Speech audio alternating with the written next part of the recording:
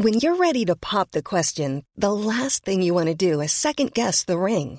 At BlueNile.com, you can design a one-of-a-kind ring with the ease and convenience of shopping online. Choose your diamond and setting. When you find the one, you'll get it delivered right to your door. Go to BlueNile.com and use promo code LISTEN to get $50 off your purchase of $500 or more. That's code LISTEN at BlueNile.com for $50 off your purchase. BlueNile.com, code LISTEN. Quality sleep is essential. That's why the Sleep Number Smart Bed is designed for your ever-evolving sleep needs. Need a bed that's firmer or softer on either side? Helps you sleep at a comfortable temperature? Sleep Number Smart Beds let you individualize your comfort, so you sleep better together. J.D. Power ranks Sleep Number number 1 in customer satisfaction with mattresses purchased in-store. And now, save 50% on the Sleep Number Limited Edition Smart Bed for a limited time. For J.D. Power 2023 award information, visit jdpower.com/awards. Only at a Sleep Number store or sleepnumber.com. Well, to give this proper context, we need to do something that I like to call "It's Time for Story Time with Adam Wilmot, baby." Picture the scene. What culture is heading to New York, the Big Apple, for WrestleMania weekend? My first ever WrestleMania, and I'm so excited to see all the sights. Madison Square Garden, Times Square, Pizza Rat, or whatever it fucking was. Right, and it did have a rat. I'm 6'3", and I was appreciative of going to New York, but I didn't quite get the luxury I was hoping for on the flight, so I hadn't slept for about 24 hours, and we all head over to the Barclays Center for NXT TakeOver New York. I was very much a sort of late adopter to NXT for my sins. I'd watched when they had the weird sort of game show thing and went, cool, I got what this show is, I never need to watch it again.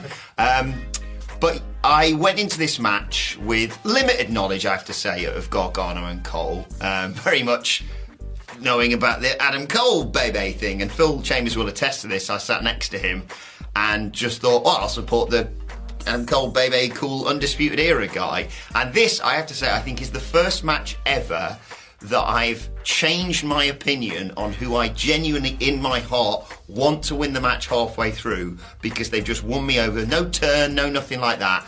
They're just phenomenal skill has won me over.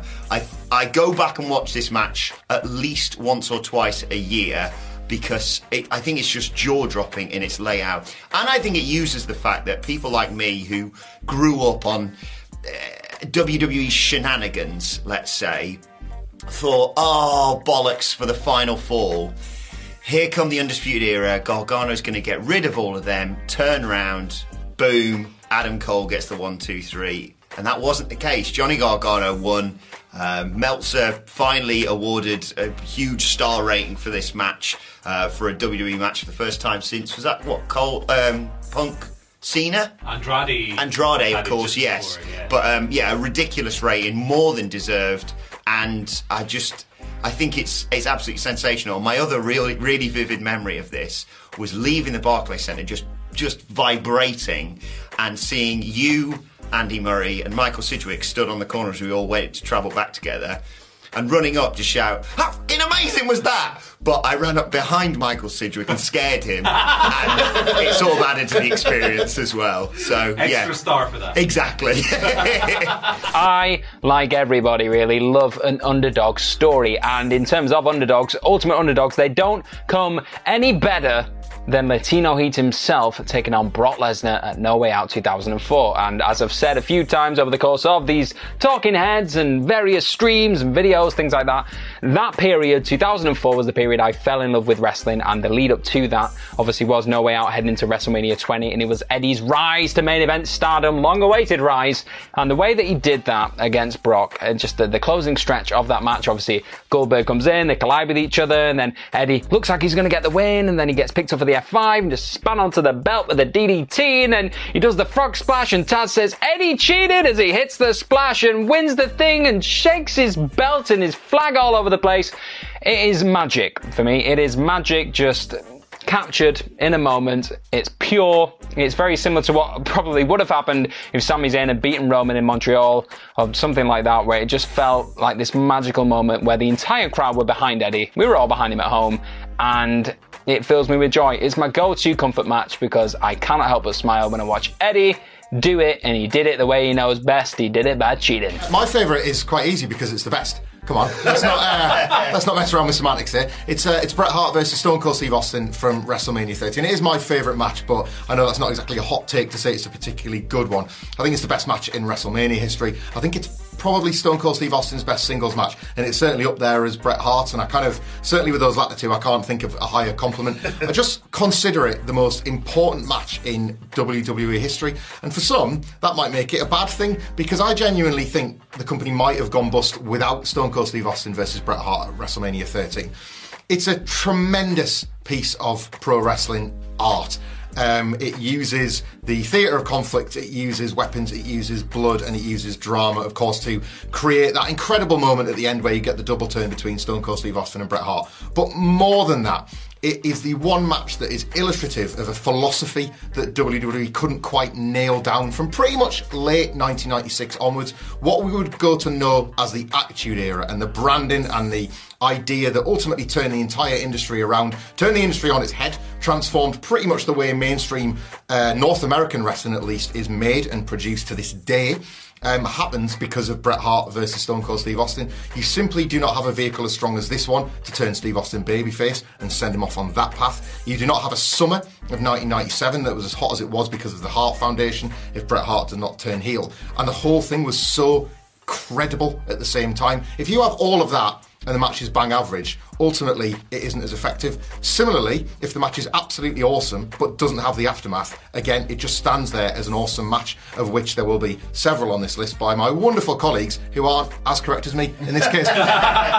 Because everything starts and ends with Stone Cold Steve Austin versus Bret the Hitman Hart. It feels like the one match I will say that in recent years WWE has been able to lionise because they've got a reasonable relationship with Bret Hart now. But in the years post-Montreal, the absolutely disgraceful way this masterpiece was whitewashed was simply unacceptable, to the point where even now you see people that are watching this for the first time and understanding its power. Steve Austin on every podcast will bring it up. When he gets Bret on, you can see there's a bond between them, that they know something truly magic happened. And also, if you ever watch WrestleMania 13, you deserve a medal, quite frankly. Other than some moments where Ahmed Johnson's using the kitchen sink and Sid allegedly shits his pants while he's getting tombstoned by The Undertaker, there's not a lot to tune in for, but WrestleMania 13 is a must-watch because of these two. Just simply as iconic as everybody has ever said. My favourite wrestling match is also my favourite build to any wrestling match, because it was back in the year 2000. Mankind had been beaten down by Triple H consistently for weeks and weeks into a bloody mess, to the point where he doesn't even know if he can face him at the Royal Rumble, but he knows a guy who can, and his name is Cactus Jack, and he's gonna kick your teeth all over the city of Chicago. And Triple H selling it like he's absolutely seen a ghost, like this Cactus Jack mythology creature is the worst thing he could have possibly imagined, when really it was just a guy removing a shirt. It was absolutely incredible, and it led up to this match at the Royal Rumble 2000, where both of them kicked the absolute crap out of each other, and it was genuinely incredible. They both had something huge to prove going into this match as well. Mankind, Mick Foley, you knew he was on his way out. It was leading up to his final match at No Way Out. It was his final run, his final storyline, his final couple of matches in the company. He wanted to prove that he could still go. He could still have this top tier, main event level, memorable, incredible match. And boy, howdy did he do that. But Triple H at the same time had just become the WWE champion for the first time. He needed someone to cement him in that main event position. He needed to prove that he could lead a company going forwards. And he sure did that as well. Mankind, Mick Foley did absolutely everything he possibly could to put over Triple H in this match really early on as well. He took this suplex on a pallet and Triple H had a hole in his leg for the rest of the match.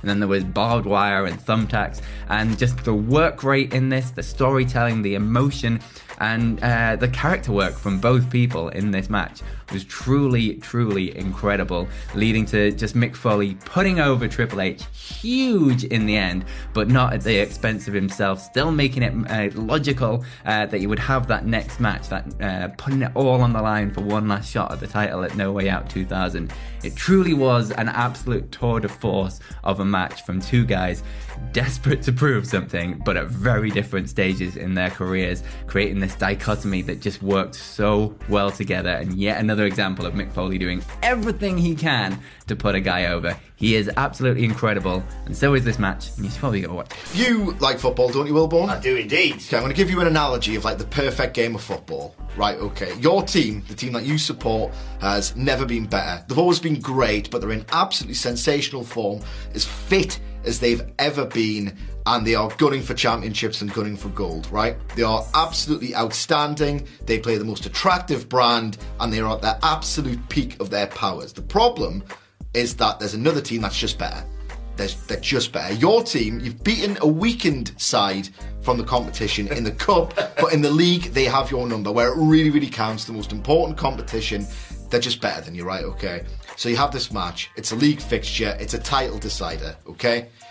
Your team's amazing, but they're just not as good as the very, very best team pretty much in the entire world, potentially of all time. So you go into this match, you're confident.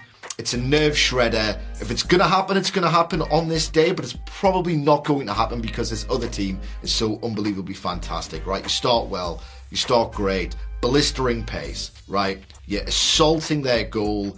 You've got chance after chance after chance after chance, and it just keeps getting repelled. Like, it will not go into that net. Then what happens, and it's borderline tragic, your heart's kind of broken, or your nerves are fried at least, because your star player goes down injured. And without that star player, you're not the same team. So your star player goes down injured, and then you concede.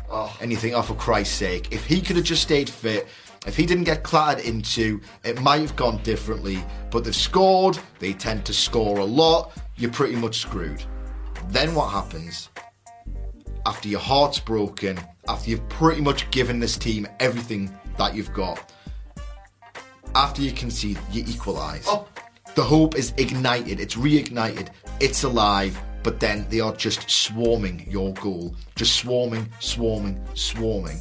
But the difference is that they can't put it away this time, and you're so fit, and and these athletes have got themselves in such incredible condition that what seems to happen is the end of the game is in sight, is that they start getting knackered, they start getting really tired. All of that training, all of that hard work, all those admirable qualities that you've tried to develop in yourself to win starts to pay off. They're knackered, they can't even get chances. Their goal is under siege, and then in the last minute of the biggest game ever, right, okay, you win. And it's the most attractive game of football you've ever seen. Pulsating, end-to-end stuff. The best analogy I can make for this is Liverpool versus Manchester City, where Liverpool, the brand of football they were playing, they're a bit pinnish now, but the brand of football they were playing like 2 or 3 years ago was just sensational, but there was always a Manchester City, right? This exact analogy also explains Kenny Omega versus Kazuchika Okada in that match at Dominion. You cannot tell me that Kenny Omega isn't a sports-oriented storyteller because, you know, he once wrestled a 9-year-old girl, or he sometimes pulls a funny face. In that match, the absolute best, most dramatic, most special match of all time, Kenny Omega, who was responsible for about 80% of the layout, made sporting sense. He evoked and elicited the feeling of sport in professional wrestling like literally nobody else has before. Omega Okada 4 will never, ever be topped. In fact, you'll never see anything like this ever again. A lot can happen in 3 years, like a chatbot may be your new best friend. But what won't change? Needing health insurance. United Healthcare Tri-Term Medical Plans, underwritten by Golden Rule Insurance Company, offer flexible, budget-friendly coverage that lasts nearly 3 years in some states. Learn more at uh1.com. Quality sleep is essential. That's why the Sleep Number Smart Bed is designed for your ever-evolving sleep needs. Need a bed that's firmer or softer on either side? Helps you sleep at a comfortable temperature? Sleep Number Smart Beds let you individualize your comfort so you sleep better together. JD Power ranks Sleep Number number 1 in customer satisfaction with mattresses purchased in-store. And now, save 50% on the Sleep Number Limited Edition Smart Bed for a limited time. For JD Power 2023 award information, visit jdpower.com/awards. Only at a Sleep Number store or sleepnumber.com. Before we go any further, though, this show is sponsored by BetterHelp. Now, we all carry around different stressors. They can be big life worries or just, little things like your favourite wrestler not being used properly. The thing is, when we keep them bottled up, it really can start to affect us negatively.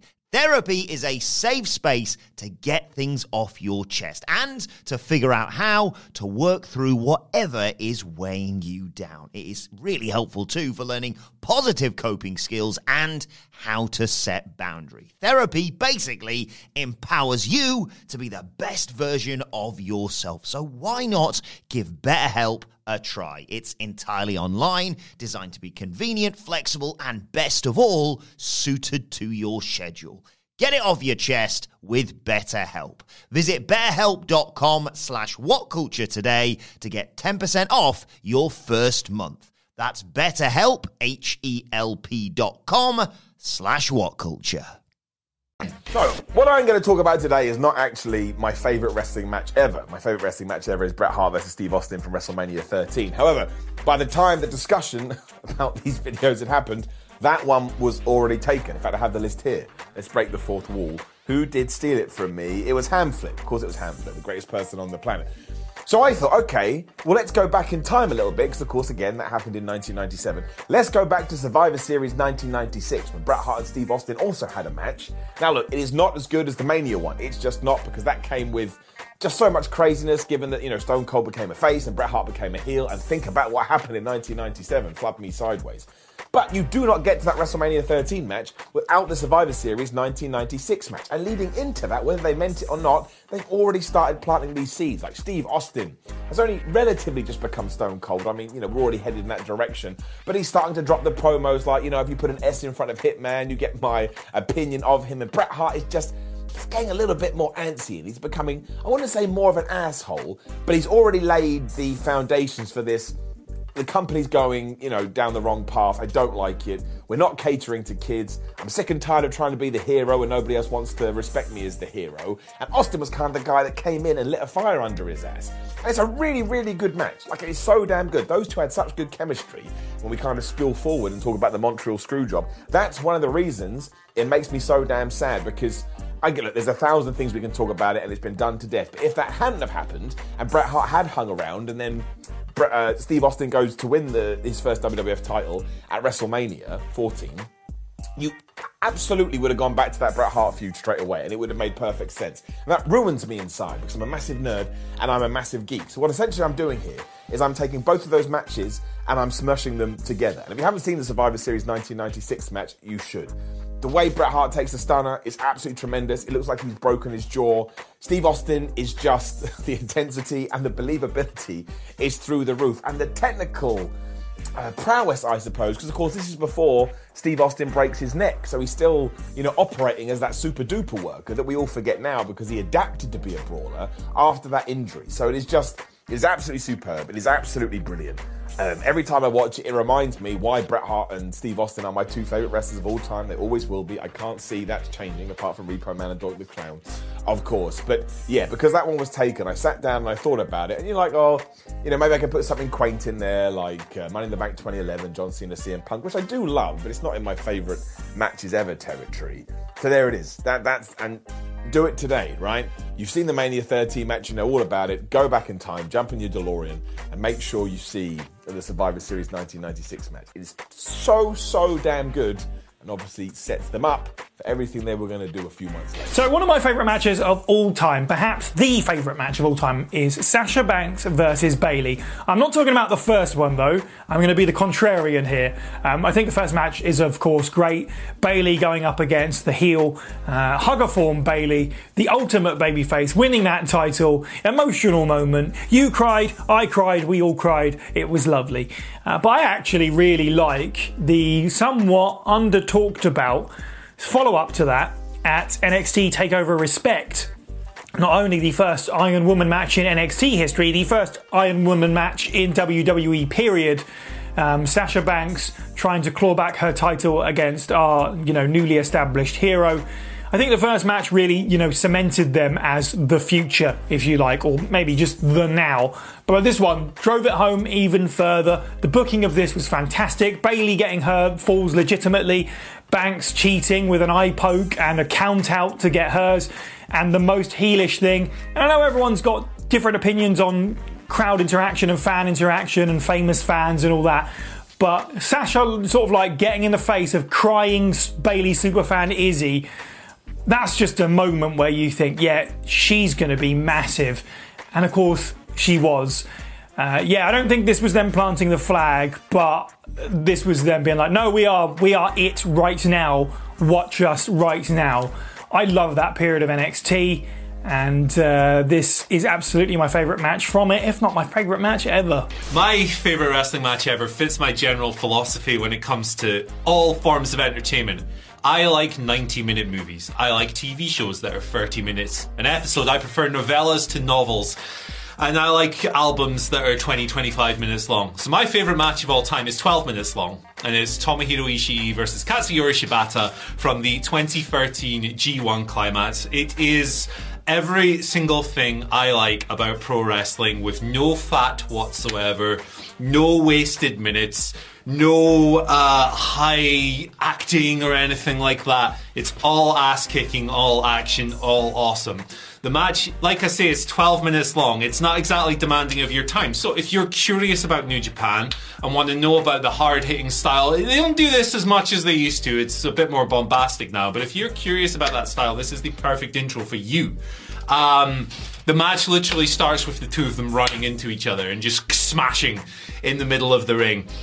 And from there on out, it is the ultimate... It's a dick measuring contest of a match, really, isn't it? Because it's the guys are like inviting each other to hit them, and they're trying to no-sell it by going, oh, this really hurts, but I'm not going to show you how much it hurts because I'm showing fighting spirit and all of this stuff. And they just go ballistic on each other until one of them can't get up anymore.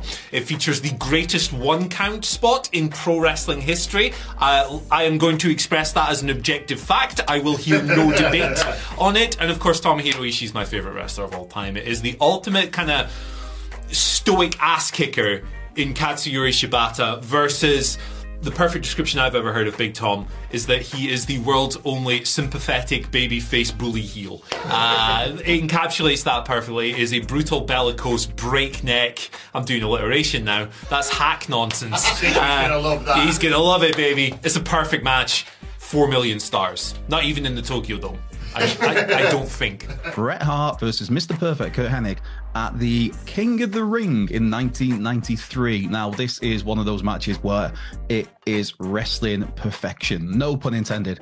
Mr. Perfect was perfect, but Bret Hart was also very perfect himself in his work. And this is just a match that the story of it is compelling. You could bring aliens down from space and put them in front of that match and say, this is professional wrestling, and they will understand what professional wrestling is.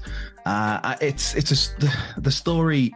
I know a lot of people always get swayed by the SummerSlam match, SummerSlam 1991 between Bret Hart and Mr. Perfect, where Bret beat Perfect to become the Intercontinental Champion for the first time. To me, this match, that SummerSlam match, is fantastic, but it's kind of the first leg of this story. If you've seen that SummerSlam match, it adds so much more to the King of the Ring match. I mean, even the pre-match promo, you've got at this point, of course, Mr. Perfect is the babyface, as is Bret Hart. But you've got the promo of my dad could beat your dad. Your dad couldn't beat my dad on his best day, blah, blah, blah, blah. It's brilliant. And it ends with Mr. Perfect saying, I still owe you for SummerSlam, Hart. It's just little lines like that, little nuggets. But the match itself, this is at a point where Bret Hart has already faced Razor Ramon in the first round of the King of the Ring and had his fingers damaged. So Mr. Perfect, despite being a good guy, a babyface, he's there to win a match, and he just takes advantage of that, and he's working on the fingers. Bret Hart sells magnificently in this match, as does Kurt Hennig, though. And it's not just that they're selling the moves, that the two of them sell the desperation of how important this match is, how important it is for Bret, who had lost the world title earlier the year at WrestleMania to Yokozuna, but how important as well it is for Perfect to get that big win back from SummerSlam, to get his momentum back as an active wrestler, because obviously he'd been retired for a spell. So it's just such a story. And then you have the finish because Bret couldn't get the sharpshooter on. So the finish is a small package, Mr. Perfect, that gets reversed by Bret Hart. 1, 2, 3. Perfect storms out the ring, calls it bogus. And it's, again, you have during the match, there's kind of Perfect slightly leaning more towards his heel mannerisms. But at the end of it, he gets back in, gives Bret Hart the big handshake, the pat on the back, and basically just tells him to go and win the whole thing. I am getting goosebumps talking about this. It is wrestling storytelling gold. It rewards you for having watched professional wrestling for a couple of years and seen these two wrestle before. It rewards you for having watched King of the Ring, the early matches in the tournament, particularly where it pertains to Bret Hart because of his selling of the attacks from Razor Ramon in that match.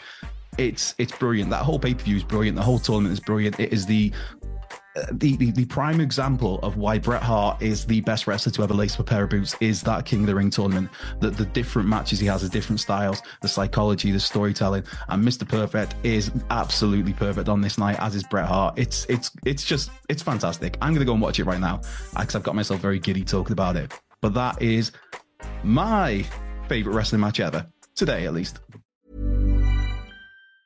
Ever catch yourself eating the same flavorless dinner 3 days in a row?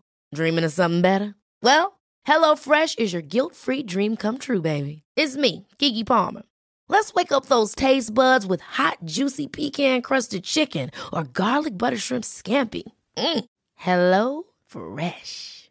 Stop dreaming of all the delicious possibilities and dig in at HelloFresh.com. Let's get this dinner party started.